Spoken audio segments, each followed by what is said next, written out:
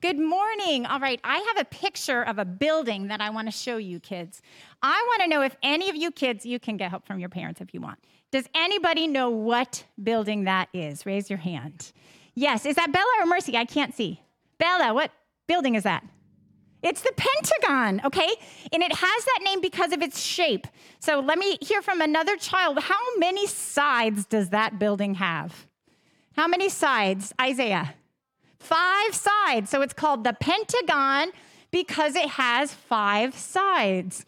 All right. Today, have you noticed we're celebrating a very special feast in the calendar of our church family. So we have red all over the place, which reminds us of fire, and Taylor's wearing fancy party clothes.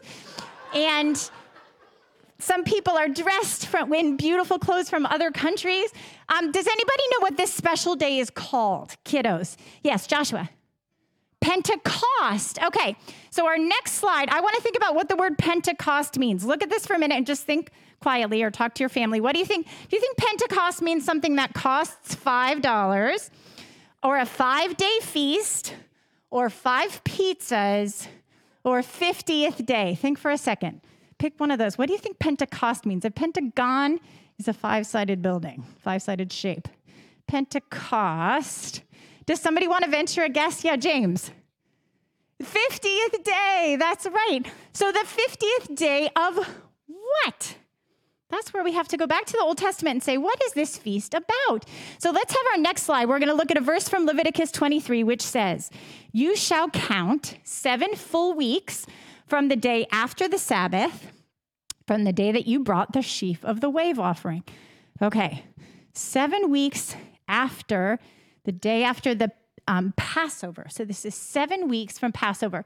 Who can tell me, kids, how many days are in a week? How many days are in a week? Mercy.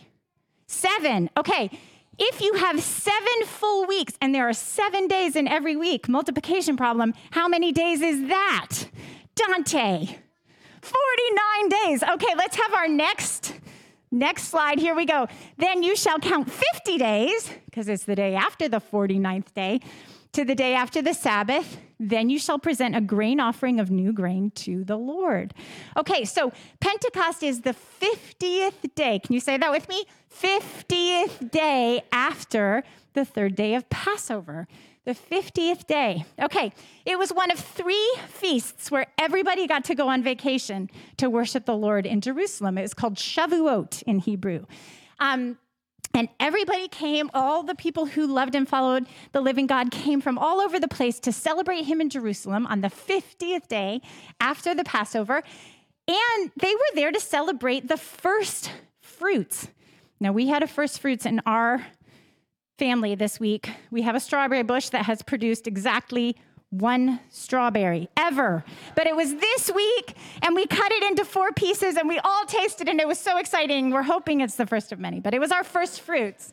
And that's kind of like what Shavuot is. When the first part of the harvest comes in, everybody would go to Jerusalem, the first part of the wheat harvest, and celebrate their very first fruits, their first part of harvesting in Jerusalem with the Lord. Now, this is interesting, isn't it, kids? Everybody was in Jerusalem to celebrate the first thing they harvested. And what did God do? He harvested his first fruits. But did he harvest wheat? Did God harvest wheat on Pentecost, kids? What do you think? No. He harvested people.